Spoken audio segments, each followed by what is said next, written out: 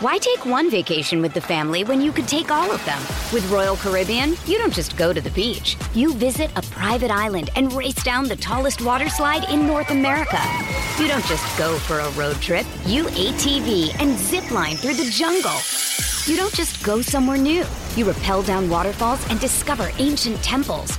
Because this isn't just any vacation. This is all the vacations. Come seek the Royal Caribbean. Ships Registry, Bahamas.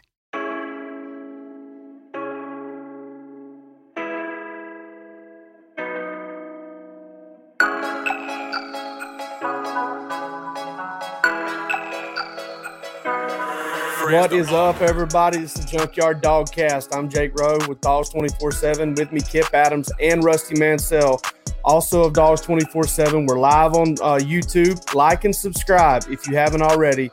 Subscribe to the channel. You'll get updates on every time we do this.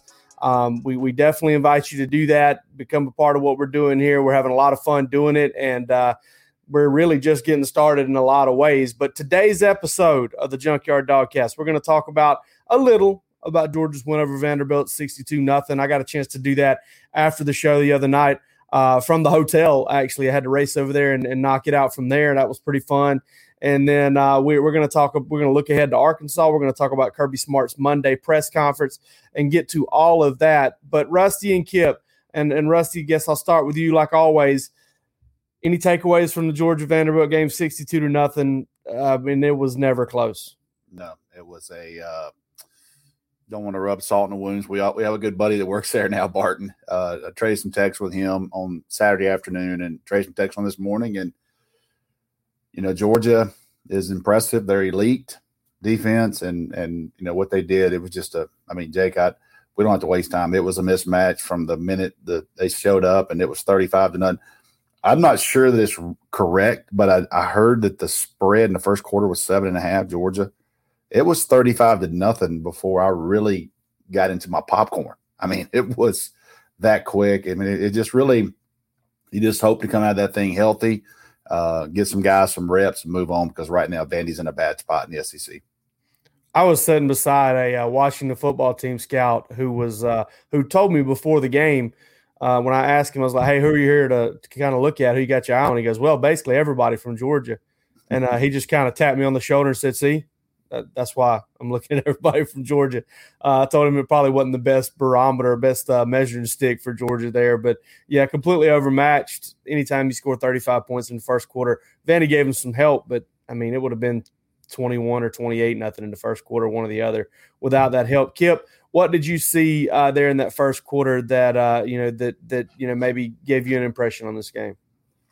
I think kind of the one positive you can kind of take from this, not that there are a lot of negatives, but Georgia continues to come out quick. I mean, they're starting out, firing on all cylinders. They have yet to really, come out there and really look like, the effort and the focus are issues. And obviously, as we looked ahead to another noon kickoff, I mean, that's something you could take, that they know how to play at that time of the day.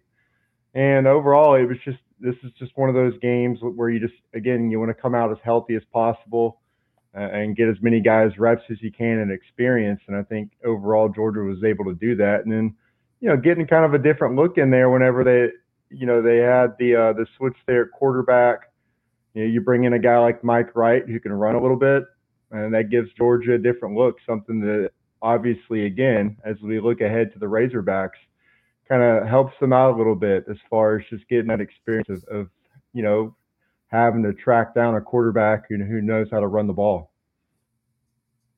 That's a good point. That actually really and truly, if you think about it, is Georgia's kind of first full-fledged dual-threat quarterback, maybe the first quarterback they've played this year that was maybe ahead of his legs were ahead of his arm. I mean, Luke Doty, you could make that argument there, very athletic kid, but also kind of a smaller guy, not necessarily that big, physical type, the guy that you're really scared of running in the open field.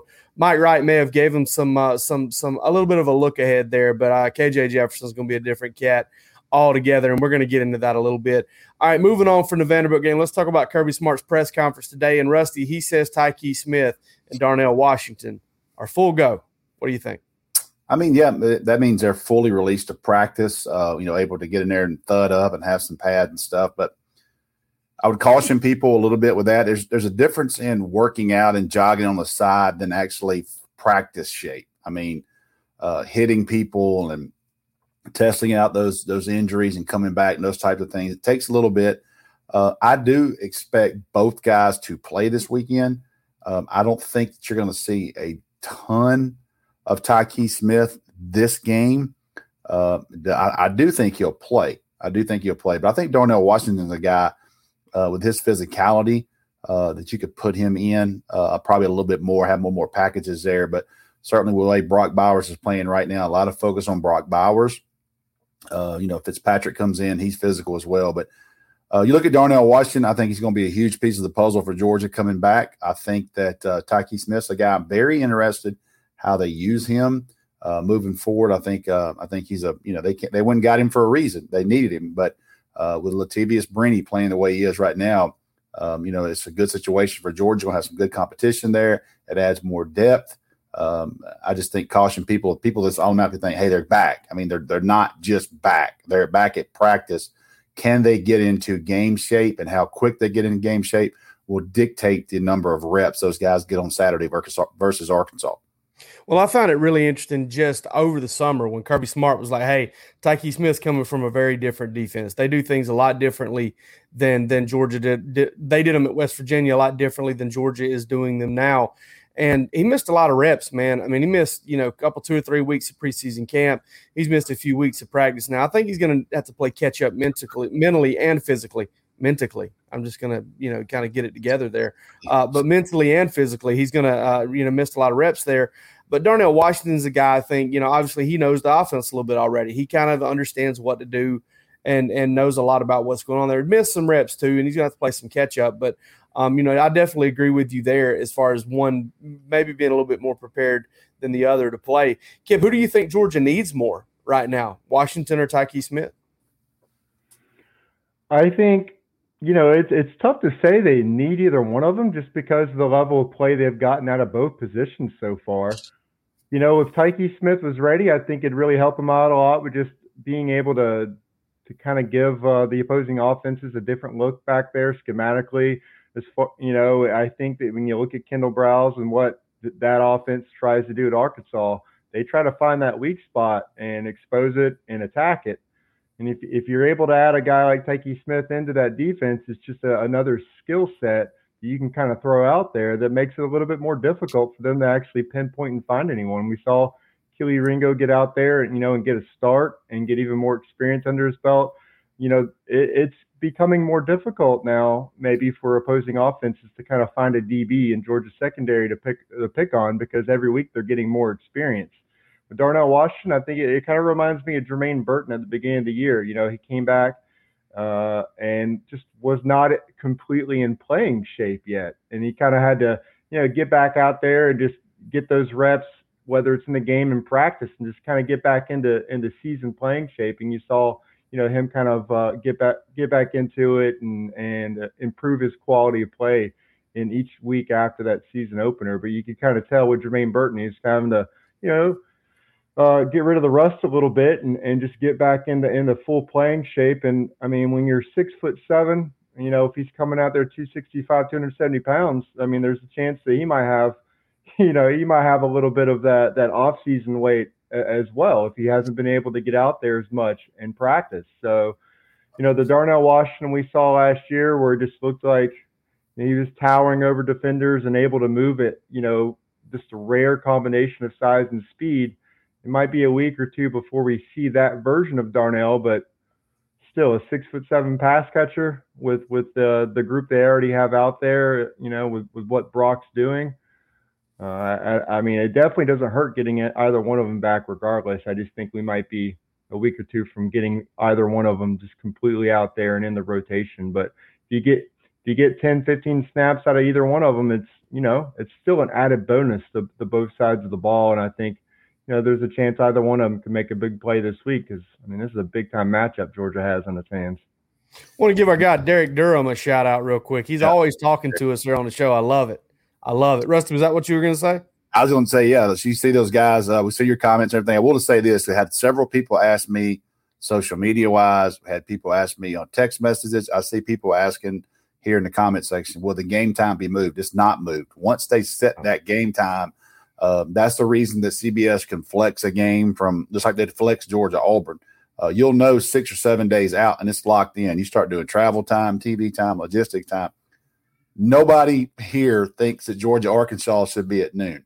I can tell you, Georgia and Arkansas is at noon, no matter what. It's going to be at noon on Saturday, and game day will be there. So get yourself ready. It's early, but it is going to be at noon game time. Yeah, no doubt about it. That is 100% the case. Let's get to a couple other things from Kirby's presser today, one of them being more injury stuff, which is Arian Smith battling a shin contusion. Listen, I saw this kid practice on Monday of last week, and he was limping. He was limping noticeably. I mean, it wasn't one of those things where he was barely moving, but you could tell there was a hitch in his giddy up there. Rusty, how much would it mean for this offense to kind of get him back at this point in the season? Obviously, they got through the last two, to the tune of 102-13. So they made it through the last couple of games without him, but it's getting to the point of the schedule where it seems like they'd really benefit from getting Arian Smith back. I'll give you a little insight on this one. You know who recruited Arian Smith to Georgia? It's Scott Fountain. Scott Fountain recruited Jalen Carter and Arian Smith, landed both of those guys for Georgia. Well, Scott Fountain is now the special teams coach at Arkansas. So not only does Scott Fountain know, hey, we got to prepare for Jalen Carter, but we got to prepare for a guy that is one of the fastest, if not the fastest football player, track speed wise in the country. He got verified times at 10-100. So when you have a player like that, it gets on the field, it makes the eyes start going toward him because at any second he can knock the top off of coverage literally. So it would be big to get him back this week, even if he doesn't start, because when he's on the field, you have to be aware of him at all times and what he can do, in the vertical passing game, because he can take off and run by you, and there's nothing you can do about it if you don't get your hands on this guy. So, I think he's got to step his game up a little more. But right now, the biggest thing with Arian is he's just been so banged up from here and there. Make a touchdown, and he got banged up again. So you really want to see him get back and get healthy. But I know that Arkansas staff, specifically Scott Fountain, who is the lead recruiter on both of those players for the University of Georgia, they'll be aware of Arian Smith at all times when he's on the field. Yeah, and one of the things I wanted to point out here is Kirby also said, and he said this about Tyke Smith and Darnell Washington too, they left them behind so that they could work out and recover. And apparently that worked out for all three of those guys, Arian Smith, Tyke Smith, and Darnell Washington, because all of them got good recovery. All of them are hopeful, if not probable, for this week against Arkansas, and they're going to need them. Kip, what do you think?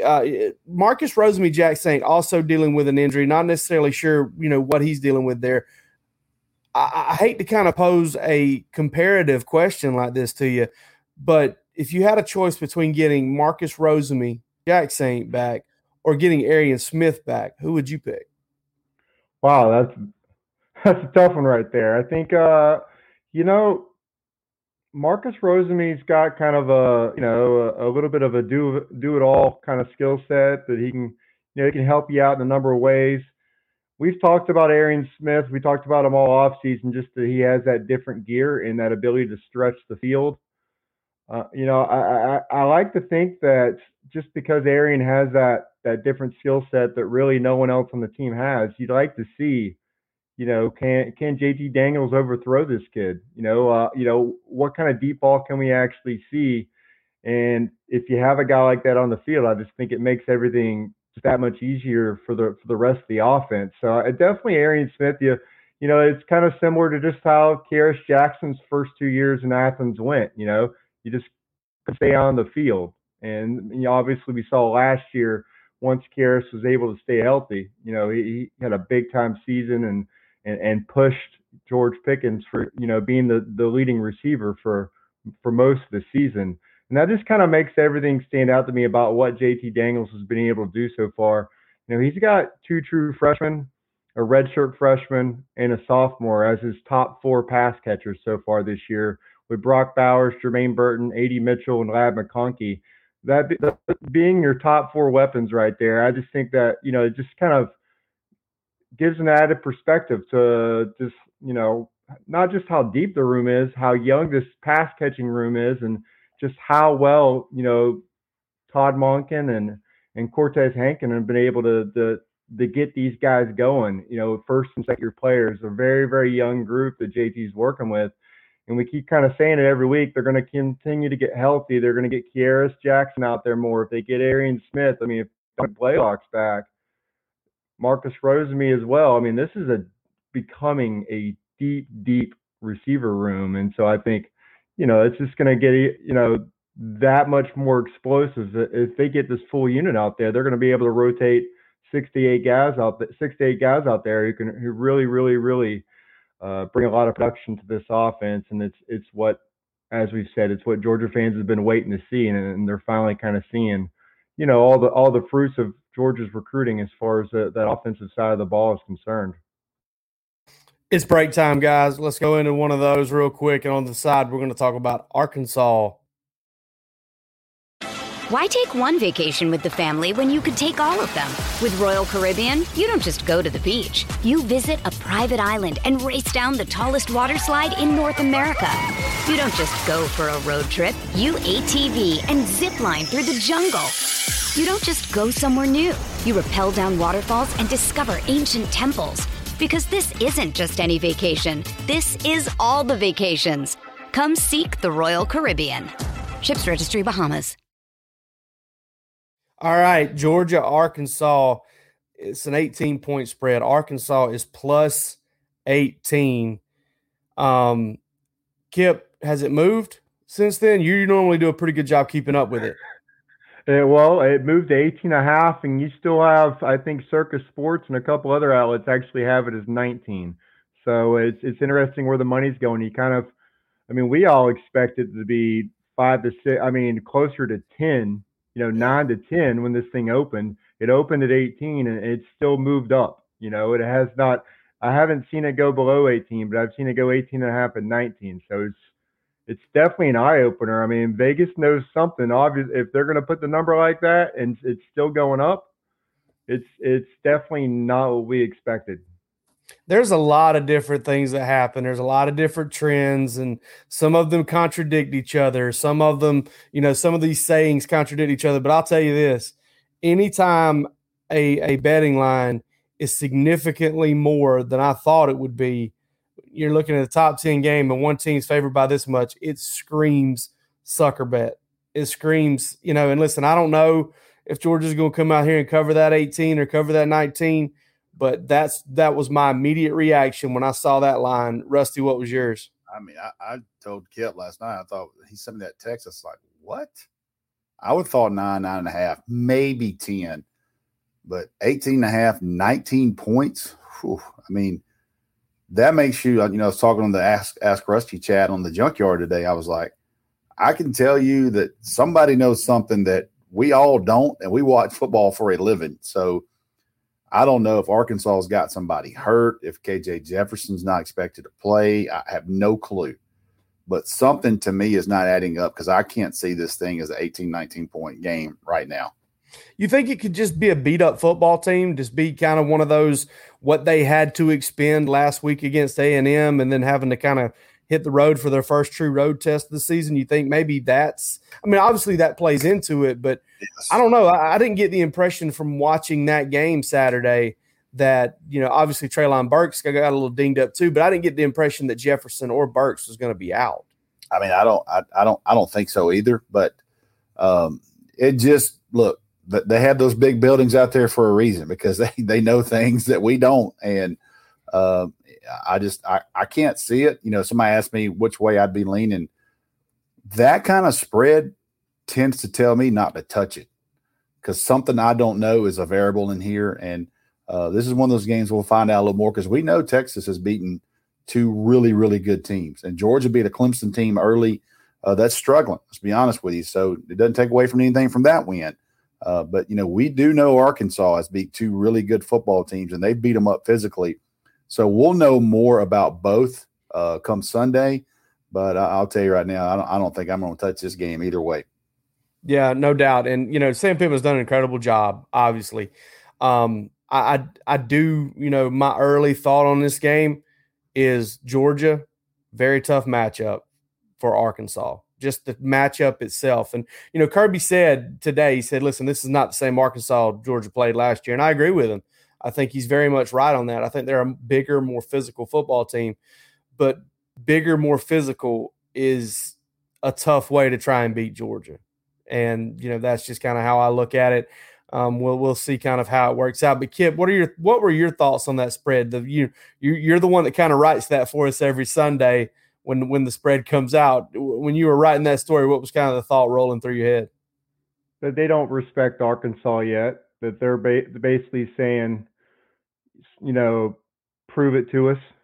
Even though right now the question is, has Georgia been tested? That's what we're trying to discuss and break down and figure out. Has Georgia really been punched in the mouth yet this year? They thought that first game, all eyes were on that matchup. It doesn't have that same, it doesn't have that same buzz now as it once did. And Arkansas on the flip side has two of the best wins of the season so far. So that's why for us, normally you see Arkansas, you see that kind of spread, it's not too, abnormal, but we all know that Sam Pittman has that team playing some of the best football it's played in a long time. And so, I don't know what Vegas knows that we don't, but it seems like this is one of those games where it's going to be a line of scrimmage battle. It's going to be strength on strength with that.